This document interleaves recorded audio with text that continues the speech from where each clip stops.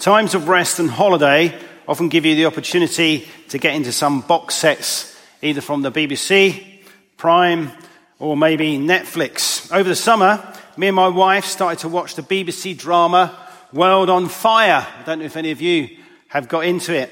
It seeks to look at different personal stories during the Second World War.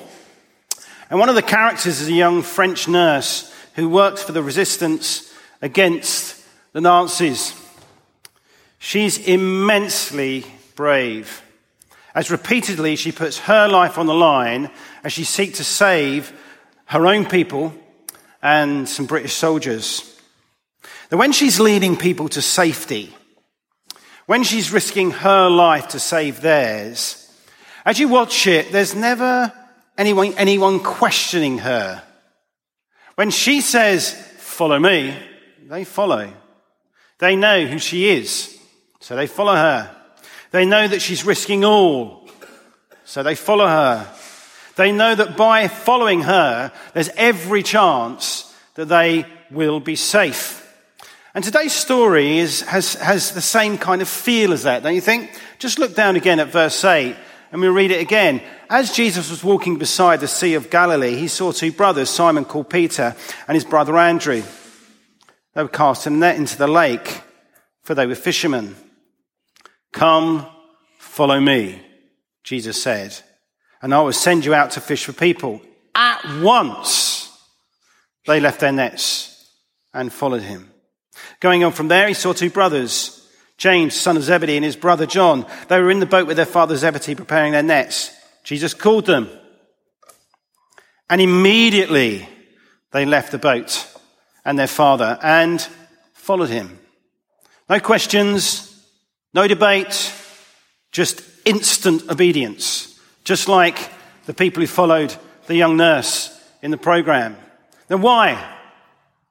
What is it about Jesus that causes these rough around the edge fishermen to instantly obey him? Instantly to leave literally everything and follow him? Well, to answer that question properly, you really need to watch the whole box set, which means you need to read the whole of Matthew's Gospel. So if you haven't done that, we've got 3 copies as you leave. Please take one and read and look at the whole box set.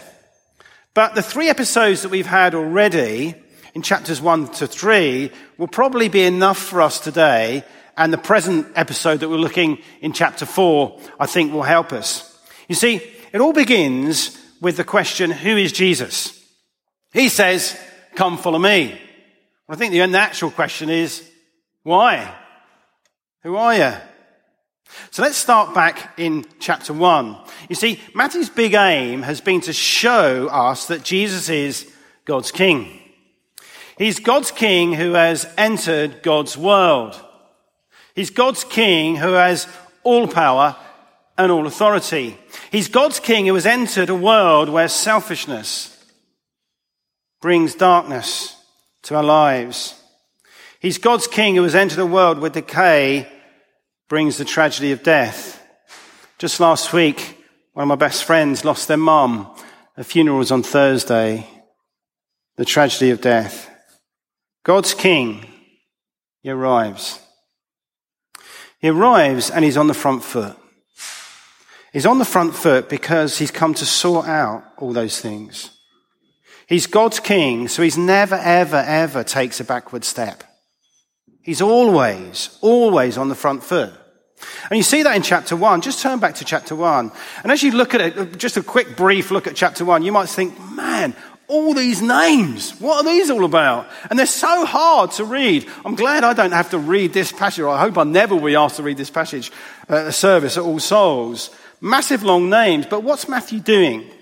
Matthew's aim is to show you and me that pumping around his veins, Jesus has royal blood. He's a king. Look at verse 6. And Jesse, the father of King David.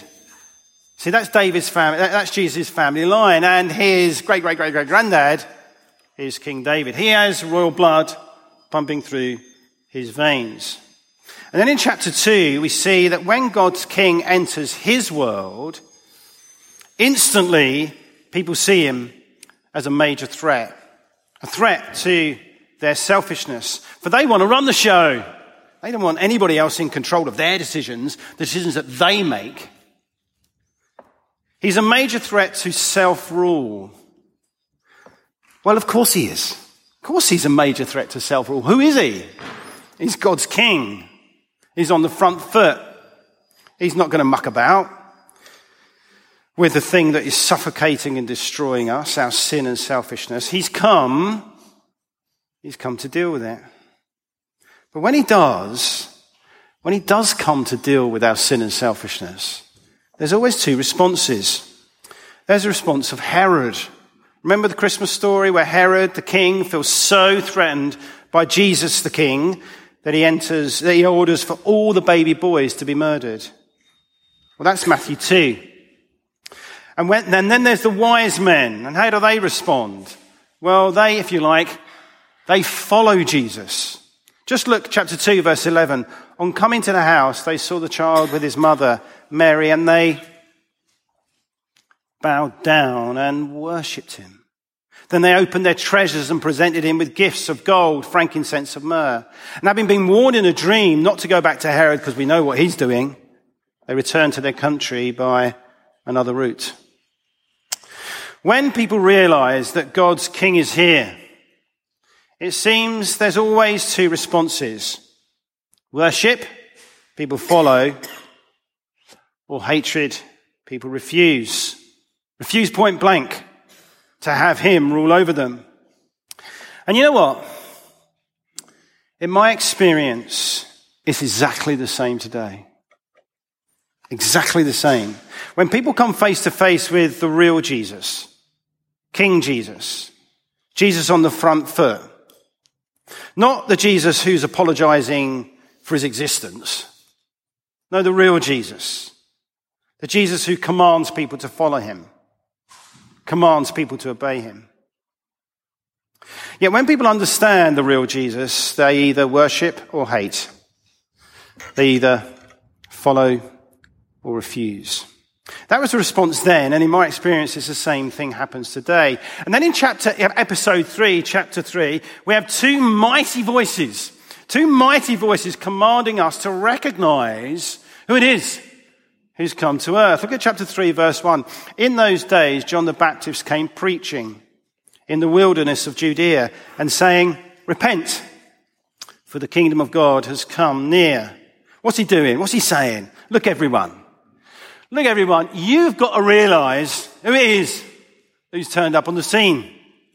It's God's king. He's on the front foot. No more messing around. No more messing around and thinking that you're in charge. And then there's God the Father. Look at verse 17.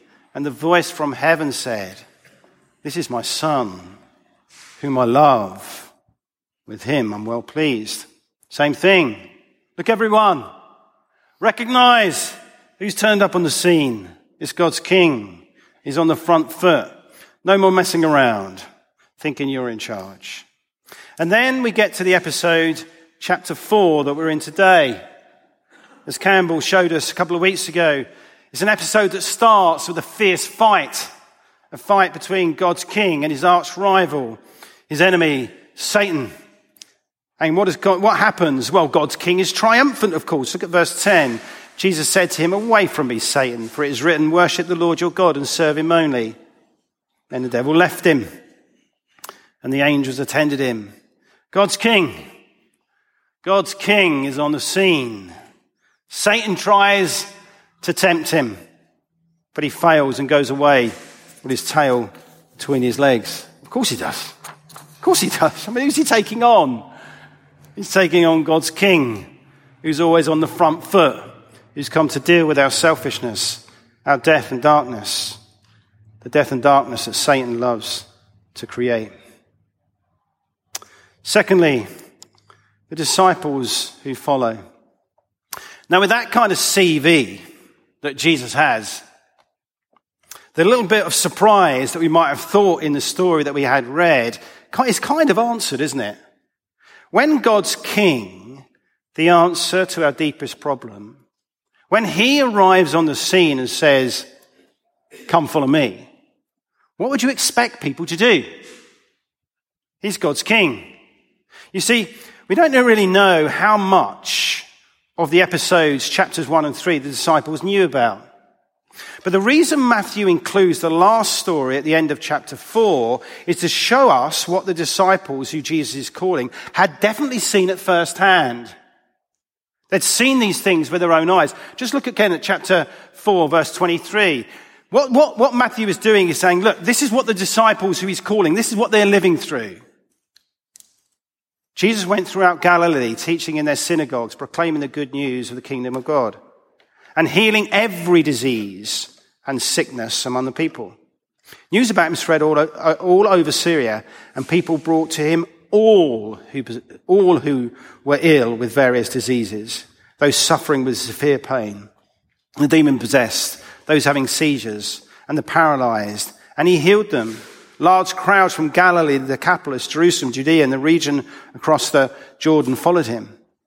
Matthew put this at the end as a kind of reminder. These events the disciples would have seen firsthand. They would have heard with their own ears the preaching of Jesus. They would have seen with their own eyes Jesus heal every disease and every sickness. They would have seen with their own eyes Jesus cast out the demons. And with this evidence right before them, Jesus says, come follow me. I wonder what you'd have done if Jesus said to you, come follow me.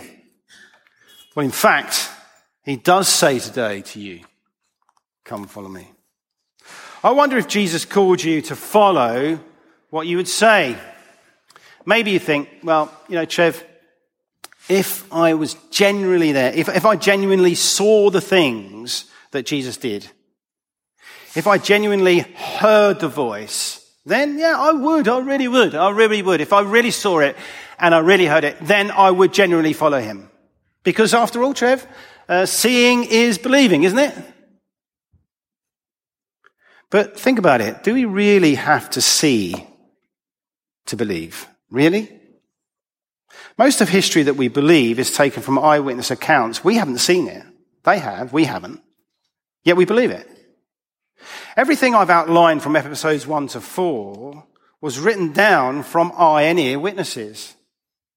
And from chapter 4 onwards, it's the author Matthew's eye and ear witness, as we just read in verses 23 to 25. You see, any talk of God on the front foot, maybe even the way I've used that phrase today, it kind of jars with you a little bit. I think, God on the front foot.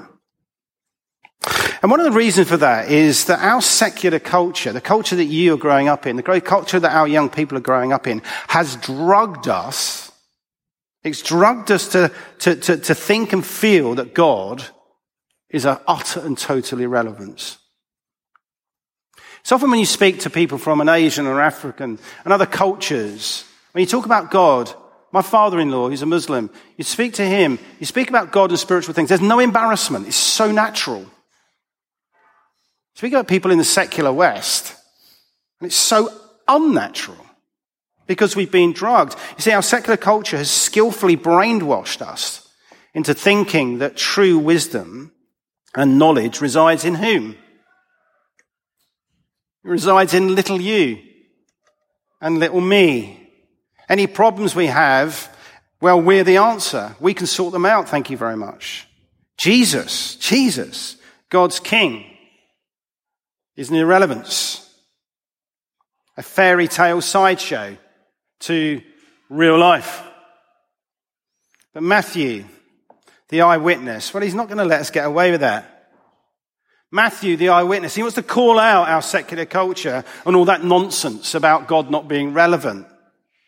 Jesus, God's King and irrelevance. I'm not sure those who were healed by him would have thought that. Jesus, a fairy tale sideshow. I'm not sure those who were demon-possessed and had their demons cast out thought he was a sideshow. Fairy story. Jesus, a king who asks nothing of us I think Matthew would say, actually, ask nothing of you. He's just called me to follow him and give up all. Just look at chapter 4, verse 17. From that time on, Jesus began to preach, repent, for the kingdom of heaven has come. I'm God's king. I'm on the front foot. No more messing around. No more messing around thinking you're in charge. I made the sun. I made the moon. I made the stars. You're in charge? Really? In fact, thinking you're in charge actually is your greatest problem. Jesus would say, thinking you're in charge is actually your greatest sin. So you've got to repent of that. What does repentance mean? It means change the whole way that you think. The whole way that you think about yourself. The whole way you think about God. I've come to show you that your thinking, that you're in charge of your life, is the greatest sin. I've come to die for that very thinking, so it can be forgiven. You see, Matthew would say that Jesus, God's King, rightfully asks everything of you. He created you. He's going to die for you. And just think what following Christ cost these disciples. And of course, if we follow Christ, it costs us the same. It cost them their security. Look at verse 20. At once they left their nets and followed him. Up to now, their security was invested in their job as fishermen. But now Jesus says, leave it all. Just think about the things you find security in related to your job and your career. The things that you find security in that are related to your job and your career. Obviously, it's financial security. It brings you huge security. Or maybe it's the prestige and the status your job brings you. Or maybe it's your child, what they're up to. They go to this or they go to that university. They have this or they have that career. And it gives you security. Gives you prestige. But for many Christians around the world, following Jesus puts all those things on the line. For many Christians around the world, those things they will never have those things because they have chosen to follow Jesus. And you know, the feel and the flow of our culture today, these things may be on the line for you and me in the not too distant future. Our children in the not too distant future. Oh! You go to All Souls, do you? Oh, that church that believes the Bible says that? Really? Bit bigoted, isn't it? Bit unkind? Bit unloving, if you don't mind me saying? You really believe the Bible says that?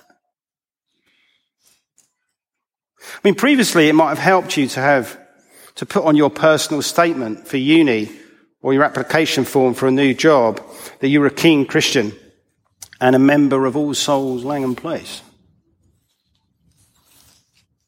But now, or maybe in the very near future, following Jesus will make it a lot more tricky in what you put down on your personal statement or how you fill out your application form. Or maybe it's a case of influence. And secondly, it's influence. Just look down again at verse 22. And immediately they left the boat and their father and they followed him.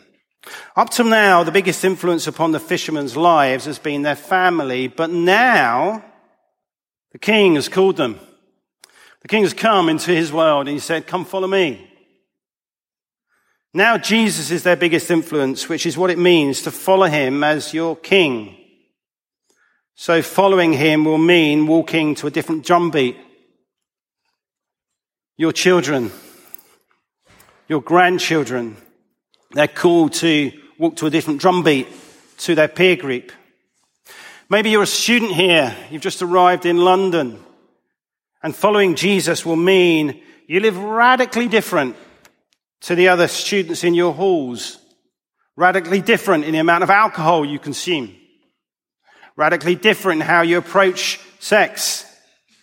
Radically different in how you approach your studies and the way you honor the financial support your parents have generously and probably sacrificially given you. Different in the way that Christian, they clearly work hard. Maybe they work harder than anybody else, and that's good. But they always seem to have time for people. Their exams and they're important to them, but that Christian thing makes them always put other people before their studies. Wow, how different they are. There's a winsomeness about them. Your biggest influence as a student is the King who's called you. And those the King calls joyfully follow. Which leads to my last point. The joy of fishing. During lockdown, I got friendly with one of I was taking my granddaughter to school and got really friendly with another parent. Well, I was a grandparent, he's a parent. And we started cycling together. And I'll never forget, we were cycling. He always did the route because I'd always get lost. And we were going along the canal once, and there was this guy there, and he'd caught a pike. And I'm not kidding you, it was from the floor to about there. I texted it to another mate who's a fisherman, and he texted straight back a pike that he had caught that was like that. Now, both those pictures, the people who caught the fish, they weren't like this. I mean, when you've caught a fish, what look on your face do you have? You have a massive smile because you've caught this fish. It's a joyful experience catching fish. Now, about 3 or 4 years ago, I was on holiday and I was walking along the seashore with my granddaughter, who then was about 4. And in the distance, near distance, I could see a guy painting. So my little granddaughter says, "Granddad, you speak to everybody." And she's right, I try and engage and chat with everyone. So I thought I'd go and have a chat with him. So when I started speaking to him, I said, see you painting, blah, blah, blah. And then, you know when you ask a question and there's a silence, you think, oh, that was a really stupid question. Maybe you've never had that experience. It's common for me. And I said to him, how long does it take to paint one of these pictures? And then there was a silence. And he was painting away. And he didn't even look at me. He was painting away. How long does it take to paint one of these pictures? And he just said this: love doesn't count. Love doesn't count. You see, he was so intoxicated with what he was trying to convey. He was so taken up with the brilliance and the beauty of what he was looking at. You don't worry about time because you're so in love with what you're doing, what you're looking at, what you're trying to convey. Jesus says, come and believe a load of teaching. Jesus says, come and, what did he say? Come and follow me. It's an invitation. It's an invitation into a relationship. It's an invitation to say, come and follow me. Come and enjoy me. So as the disciples follow him for the next 3 years, they're going to see him do so many amazing, powerful things. But far more importantly than that, as we're going to see next week in the sermon that he preaches, he's saying the way you catch people is in your character being just like me. That's the way you catch people. He's inviting people, come and know me. Come and enjoy me. Come into a relationship where I am the pearl of greatest price. Go and sell everything so that you have me, so that I am the most important thing in your life. You know, if I said to you, Trevor Pierce needs to be the most important thing in your life, what would you do? You'd have every right to laugh your head off because I'm equal to you. Maybe a lot less than you. But when the King, when he says, come follow me, he's inviting you into a relationship. He's inviting you in to know him, to love him, to enjoy him. And then the more you love him, the more you enjoy him, then what do you want again going to want to do? If West Ham yesterday had beaten Manchester City, the European champions, I'd have watched it on Match of the Day about 4 times. And then when I came to church, I'd be looking for certain people of other teams, giving them a little wink, and then I'd be praising them. You praise what you enjoy, don't you? Whatever it is, what you most enjoy, you have a great meal. You didn't say, oh, a great meal. You go to that restaurant, you praise it. You praise what you enjoy. You praise what you love. And Jesus is saying, come, follow me. Come and enjoy me. I'm your Savior. And then when you enjoy him, how long did it take? Love doesn't count. When you enjoy Christ, cost? Oh, there is a cost. Big cost for many around the world today. There's a cost. But when you're taken up with the King and his brilliance and his beauty, you'll do anything for him, won't you? Because of his beauty and his brilliance. He's the King. And he says to you today, you come, follow me. Have you obeyed the command? Have you followed him? Do you want to follow him? Today, I want to take Matthew's gospel. Take it. Talk to somebody who brought you. Talk to somebody on the door. Come to the one today, the King, who says, come follow me.